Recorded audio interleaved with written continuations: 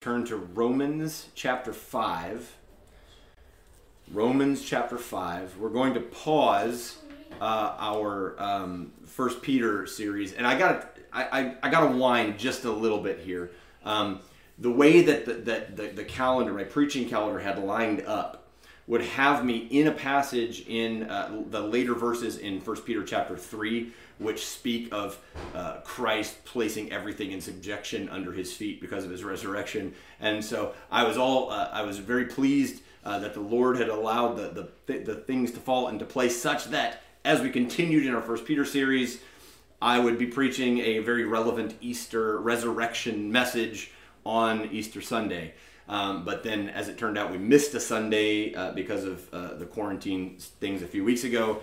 And so now I'm off. And so it didn't make quite as much sense to preach the text that we were in. So we're diverging from faith in exile for just this Sunday and turning our attention to Romans chapter 5.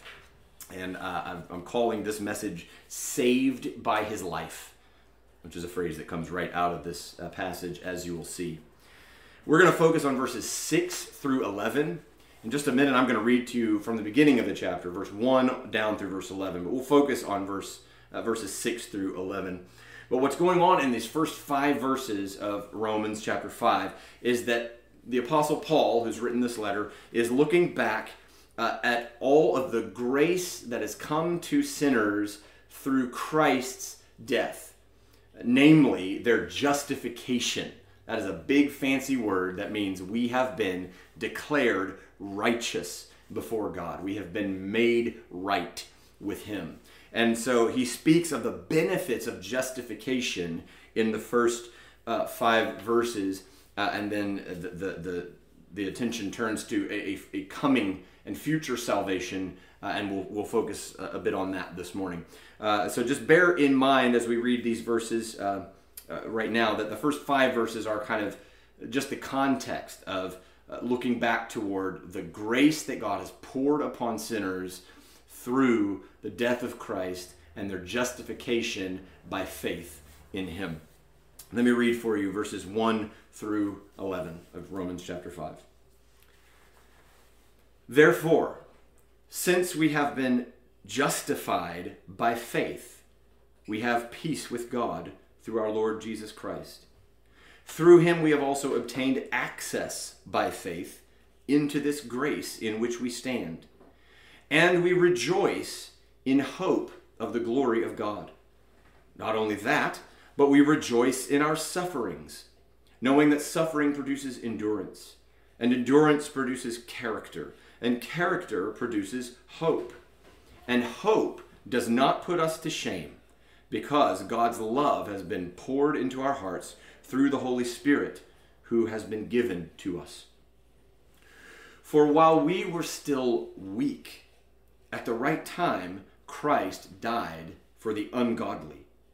For one will scarcely die for a righteous person, though perhaps for a good person one would dare even to die. But God shows His love for us in that while we were still sinners, Christ died for us. Since, therefore, we have now been justified by His blood, much more shall we be saved by Him from the wrath of God. For if, while we were enemies, we were reconciled to God by the death of His Son, much more, now that we are reconciled, shall we be saved by His life. More than that, we also rejoice in God through our Lord Jesus Christ, through whom we have now received reconciliation. The emphasis of this passage, I think what the Apostle Paul is trying to do for his readers in Rome in the first century, and what the Holy Spirit is trying to do through these verses for us today, is to give us a rock-solid assurance, an unswerving confidence in the salvation that He has purchased and accomplished for His people.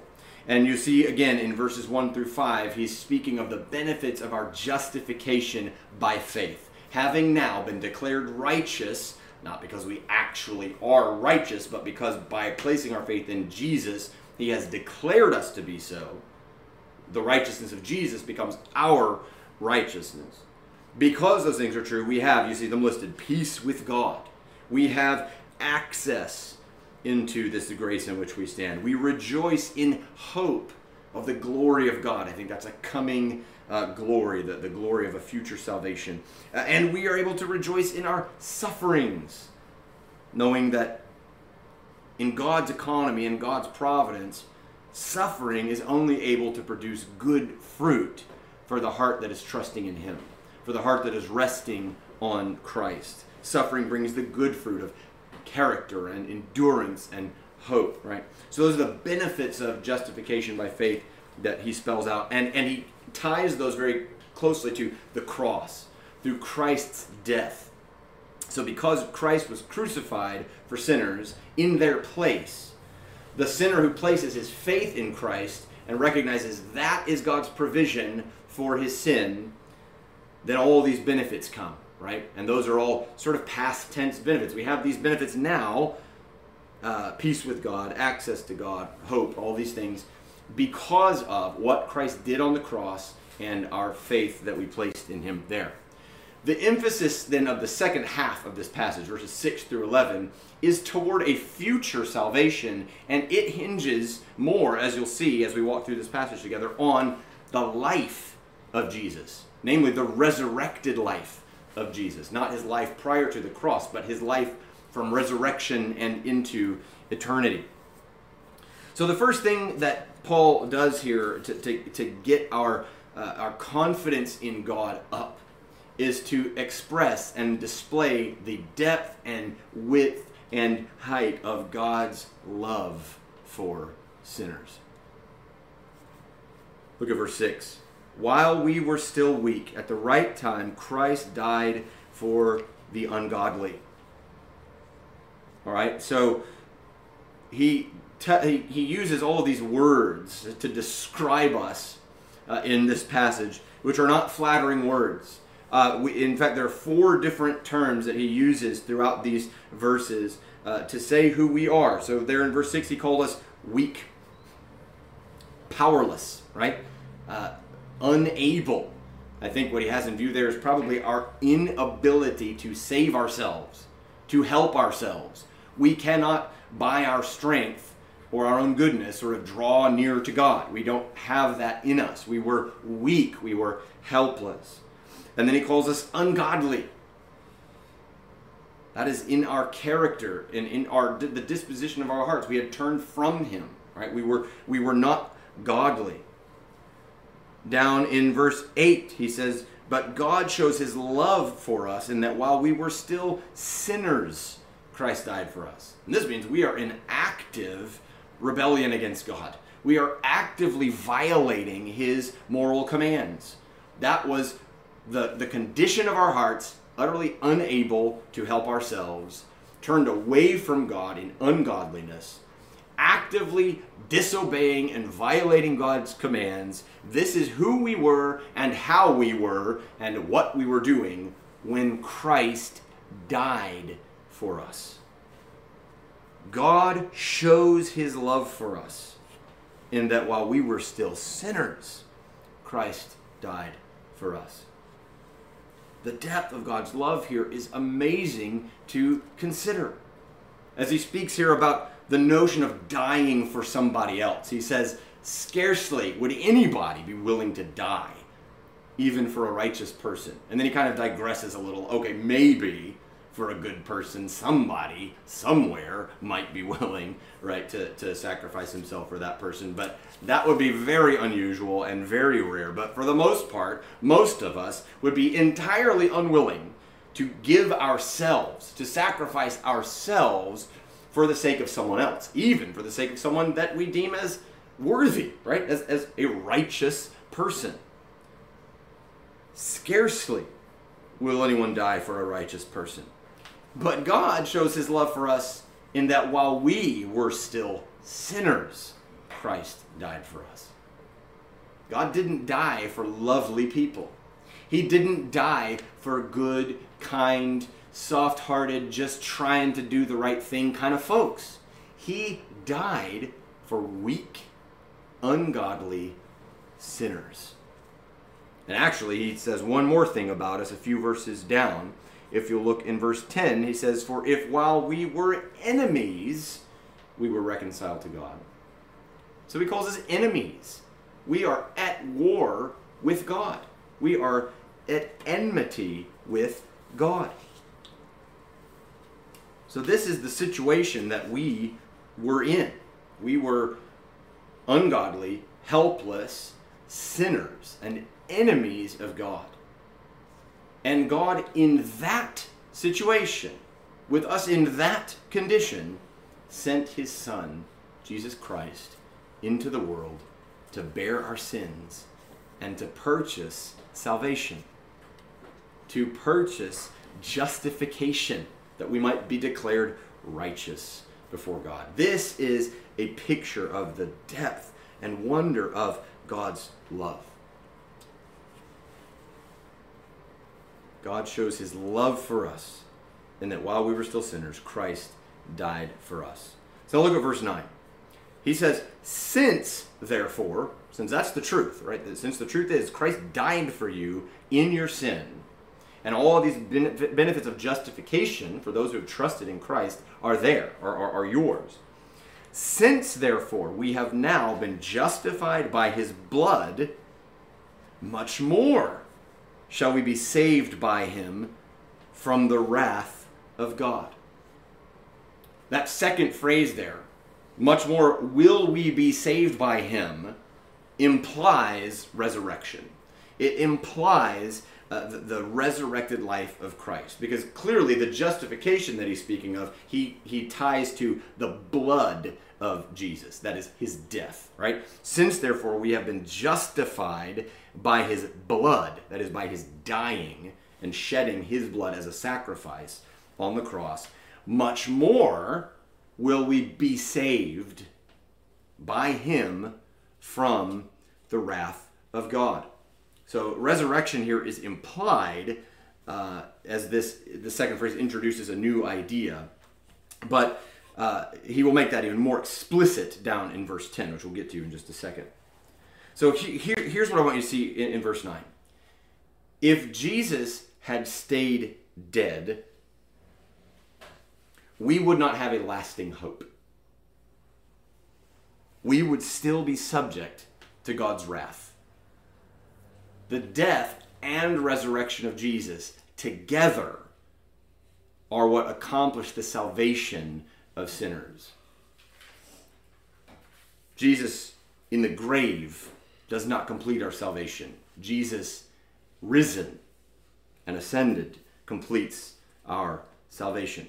There's a logic here that Paul uses. He uses it in verse 9 and then again in verse 10, which we'll look at in just a minute. There's a logic here where he says, since we have been justified by his death, right, by his blood, much more will we be saved by him from the wrath of God. The logic is something like this. Since God has provided for sinners in such a lavish, costly way, then it follows that he will also ensure that they are preserved, that is, saved by him from the wrath of God. He argues from for the lesser, that like we will be finally saved, on the basis of the greater, right? So if the greater thing is true, that he died to secure justification and all these things for us, if he's willing to do that, and he already has done that, then surely he would continue that work. Surely he would preserve us and carry us on to its completion. It must be true also that he will carry this thing out. It's as if a man pays a ransom for his child. Let's say his child has been abducted and he has to go and retrieve him and pay a large sum of money to retrieve the child from the captor. And if you assume, or if you will grant that this father has gone to where the child is being held and has given a large sacrificial sum of money in order to take him back into his custody, he would then not simply leave the child at the curb and say, good luck finding your way home. He is going to take the child under his arm and ensure that he makes it home safely. If he has done the costly thing, if he has already spent the money and made the trip and gone to where the danger is in order to get the child out of captivity, then surely, if that is true, it must be true that he would also bring him safely all the way home. That's kind of the logic that Paul uses here. So Paul says in verse 9, essentially, since the father has paid the ransom for his kidnapped child, traveled at his own expense to the place where he was being held, and brought him back into his own custody, how much more will he also bring him safely back home with him? How clear it is to us that he would carry this out to completion, that he would finish the work of salvation, having paid such a high price for its beginning. There's a parallel statement to that in verse 10. So verse 9 is, since therefore we've been justified by his blood, much more shall we be saved by him from the wrath of God. Verse 10 says, look at it, for if while we were enemies, we were reconciled to God by the death of his Son, much more, now that we are reconciled, shall we be saved by his life. He's using the very same sort of logic here as well. If God has done this costly, great work, then surely he will do this work of finishing it, of carrying it on, right? And if Christ's death reconciled enemies to God, then it's all the more certain, he says much more, that his resurrected life will preserve his friends, namely those who have been reconciled. And so you see two sets of contrast in verse 10. The contrast between death and life, and the contrast between enemies and friends, those reconciled. And so looking back, he says, if his death reconciled enemies, if that is true, then how much more true is it that his life, that is his resurrected life, will save his friends? Will we be saved by his life? James Montgomery Boyce says, if God did that for us while we were enemies, he is certainly going to save us from the final outpouring of his wrath on the day of judgment, now that we are family members. If he saved us while we were enemies, he will certainly save us as friends. That's what Paul is expressing here, looking back to the death of Christ and what God accomplished there, and saying, if this is true, if he has done this much in the death of Christ for his enemies, how much more can we know and be assured that he will save us from the wrath of God that's to come by his life? Now that we're his friends, we're no longer his enemies because he's reconciled us. And so let me talk here about these two aspects that we see of salvation that are expressed in these verses. We see justification and reconciliation. We have been justified, that is, declared righteous, and reconciled, declared friends. We've been brought back to God in right relationship with God through Christ's death.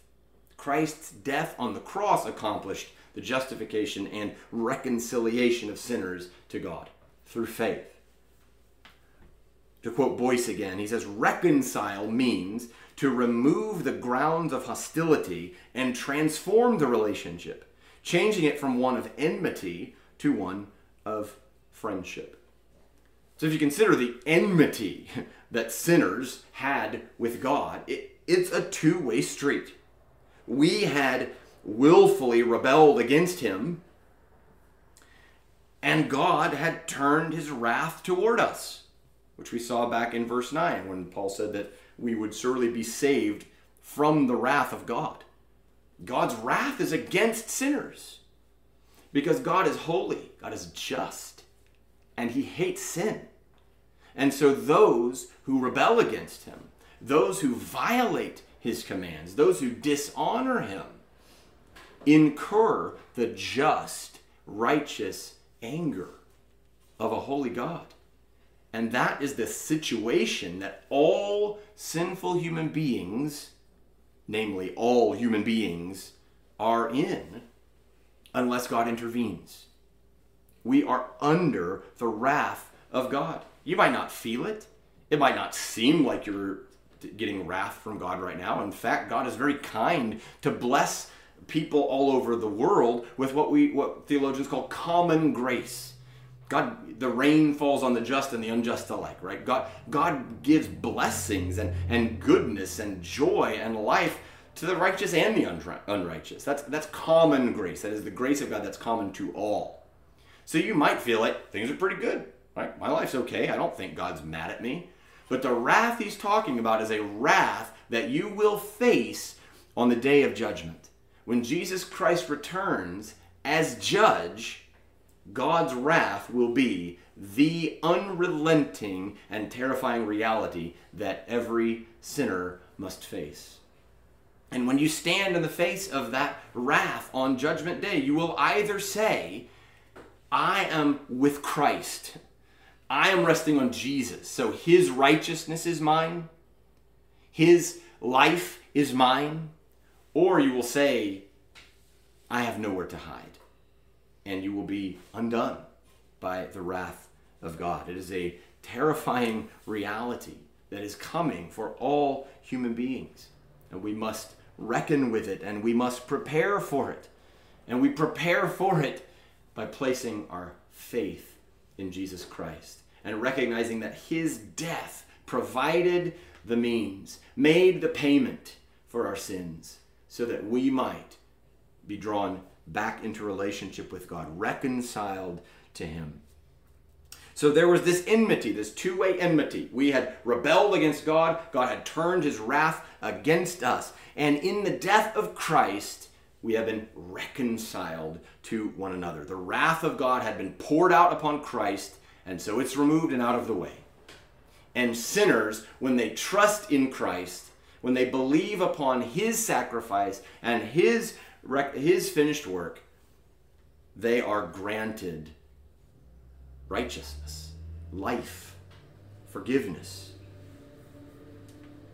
The great point that Paul is making here, as far as it displays the depth of God's love, to go back to that theme of these first few verses of God's love, is that God took the initiating step. We were at war with God, and as Paul told us, weak, unable to help ourselves. We could not do anything to help ourselves or bring ourselves closer to God or to lessen the enmity between us and God in any way. And so God, in sending Christ for sinners, performed an act of initiating love, whereby our salvation would be accomplished while we were in a state not merely of helplessness, but of rebellion and animosity toward God. That is where sinners stand before God. And it is in that condition that God, in love, took the initiating step to send his Son, Jesus Christ, to bear our sins in his body on the tree, that we might die to sin and live to righteousness. 1 Peter 2:24. Be assured, brothers and sisters, of God's purpose to rescue you from sin, to deliver you from his wrath, and to guide you all the way home to the shores of glory. As you look at the past work of God on your behalf, the justifying, reconciling work of God through the death of Jesus Christ, let it make your heart soar with confidence at the future work that he will surely do. He will not leave you at the curbside. He will surely take you under his arm and bring you safely home. This is the reality of God's incredible love for us. And again, this is what Paul wants to drive home, and what the Spirit of God wants to drive home to you. Rest assured, I will finally save all those who are trusting in Jesus Christ.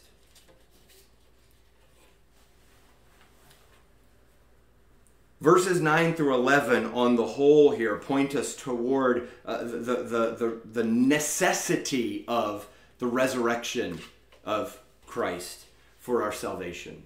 It is good and right for us to sing and to reflect and to celebrate what Christ accomplished for us in his death.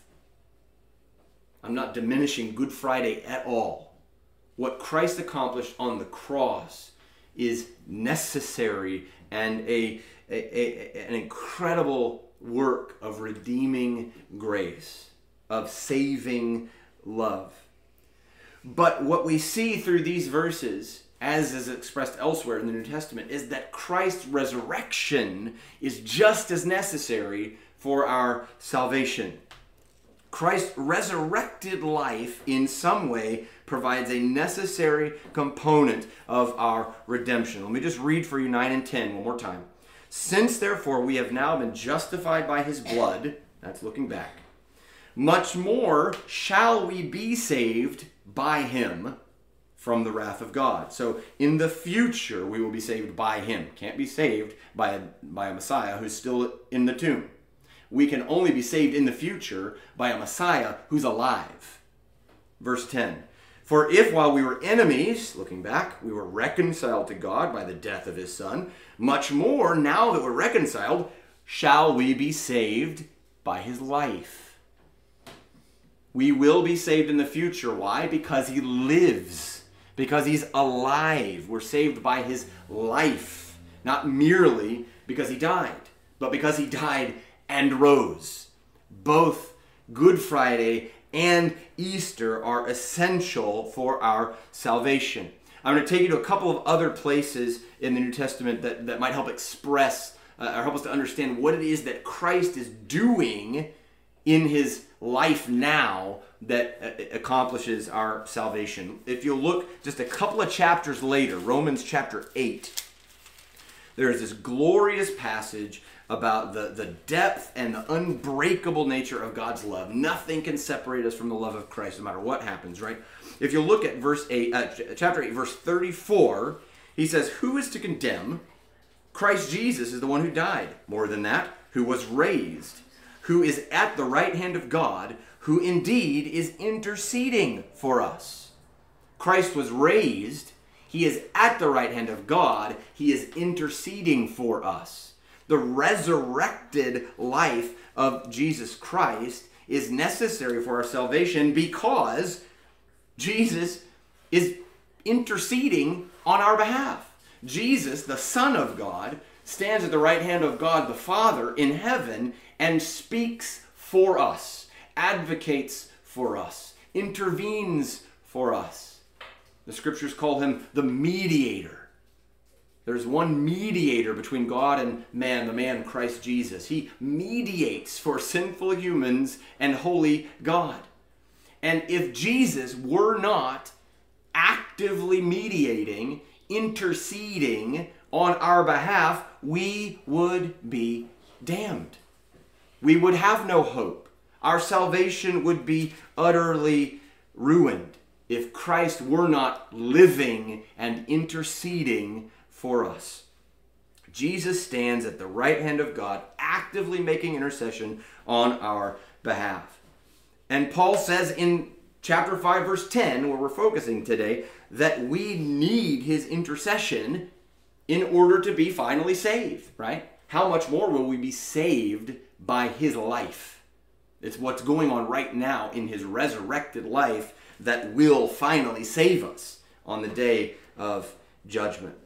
There's another place in the New Testament I'd like to take you to. This is the book of Hebrews, chapter 7.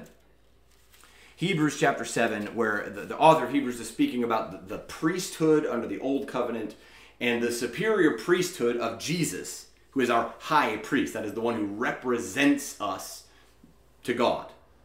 And he speaks about how the priests under the old covenant kept dying, and they had to keep being replaced by the next one in line because they were mortal and they were humans and they were subject to death.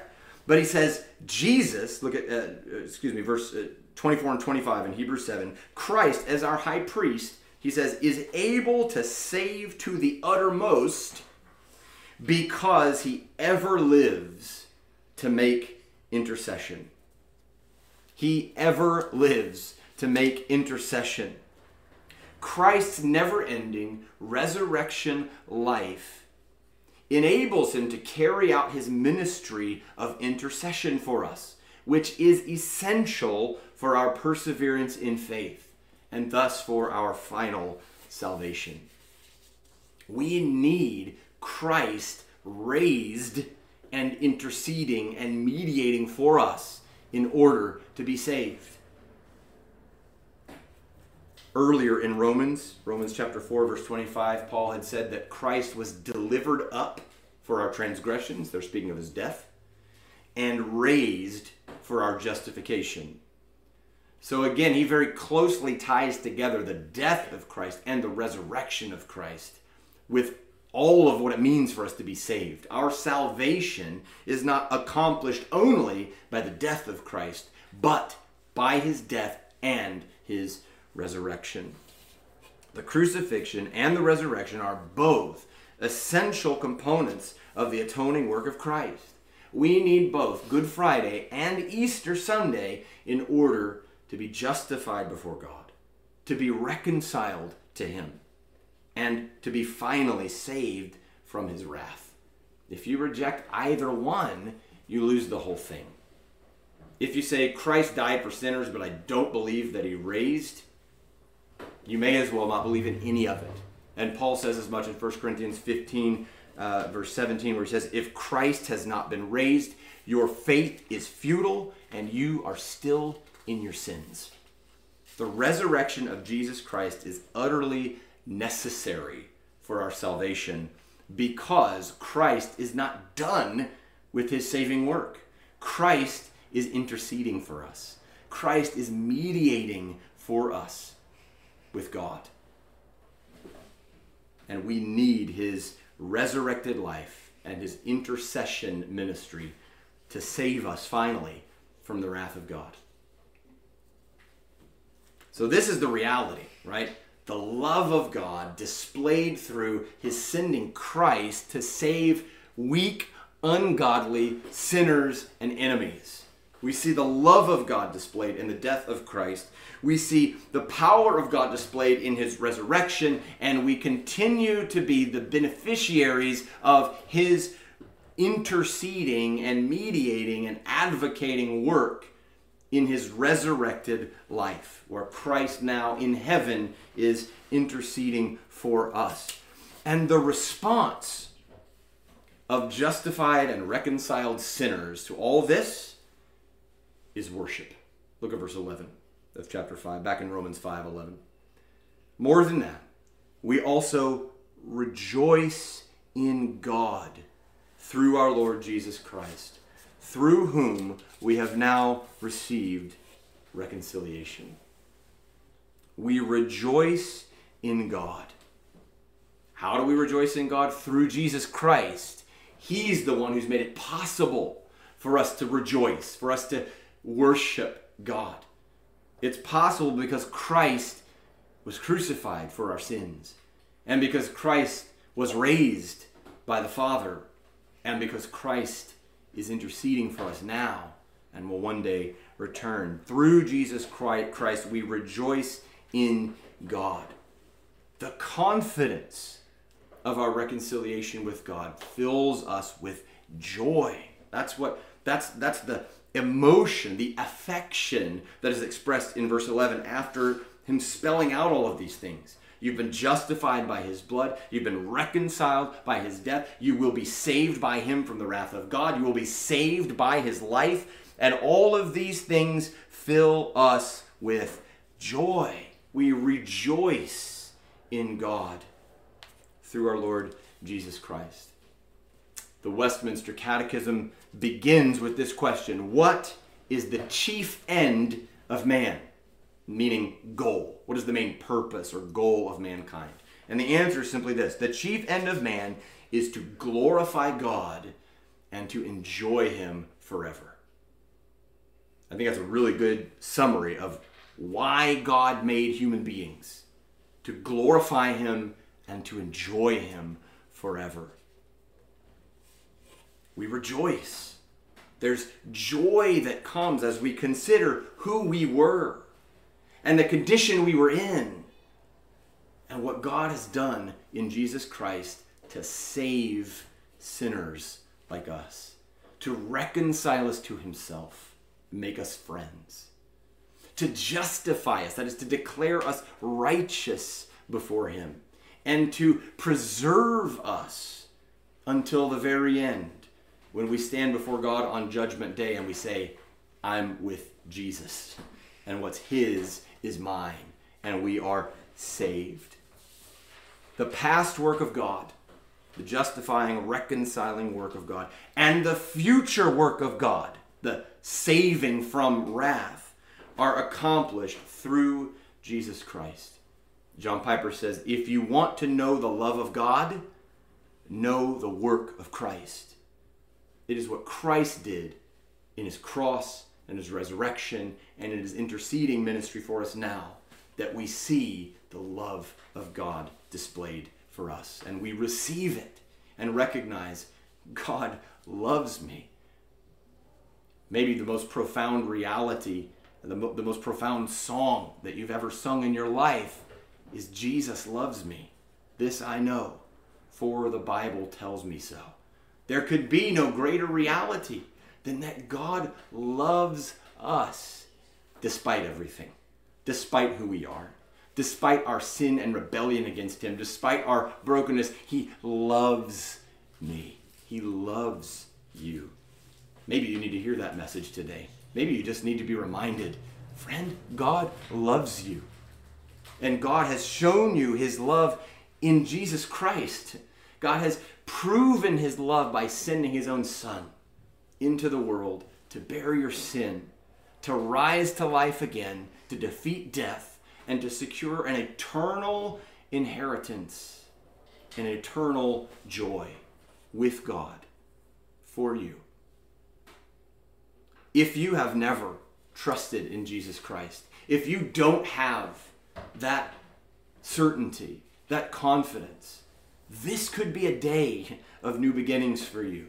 If you're watching this broadcast right now, or you're watching this recorded later on, and you think, I don't know that I have that kind of confidence. I don't know that God has loved me by saving me from my sin and promising to save me from wrath to come. I don't have that confidence. Friend, the Spirit of God may be calling to you right now. Repent and believe. Trust in Christ. Admit your sin before God and rest completely on what Christ has done in his death and his resurrection so that you could be saved. Trust in Christ. Brothers and sisters, Easter love is the foundation of rock-solid assurance. God wants you to have this confidence, an unwavering faith in the future grace of salvation that he has promised to those who believe in him and who call upon his name. Romans 10:9. If you confess with your mouth Jesus is Lord and believe in your heart that God raised him from the dead, you will be saved. These verses in Romans 5 are in the Bible, I believe, so that you will have the assurance based on God's lavish love bestowed upon you in the past through Jesus Christ, that he will certainly save you from the wrath to come by the resurrection life of Jesus. Brothers and sisters, let this be our confidence. Let this be our hope and the ground of our joy before him. No matter what comes, no matter what life brings to us, no matter how we even sin and fail and continue to fall short, God's love has been poured out on you through Jesus Christ and his life and his death and his resurrection. And that should assure you that he will continue the work that he began. He will finally save you from the wrath of God. The good news of Easter for us this morning is that we all may confidently say, along with the Apostle Paul in Philippians 1:6, that he who began a good work in you will bring it to completion at the day of Jesus Christ. Let's pray.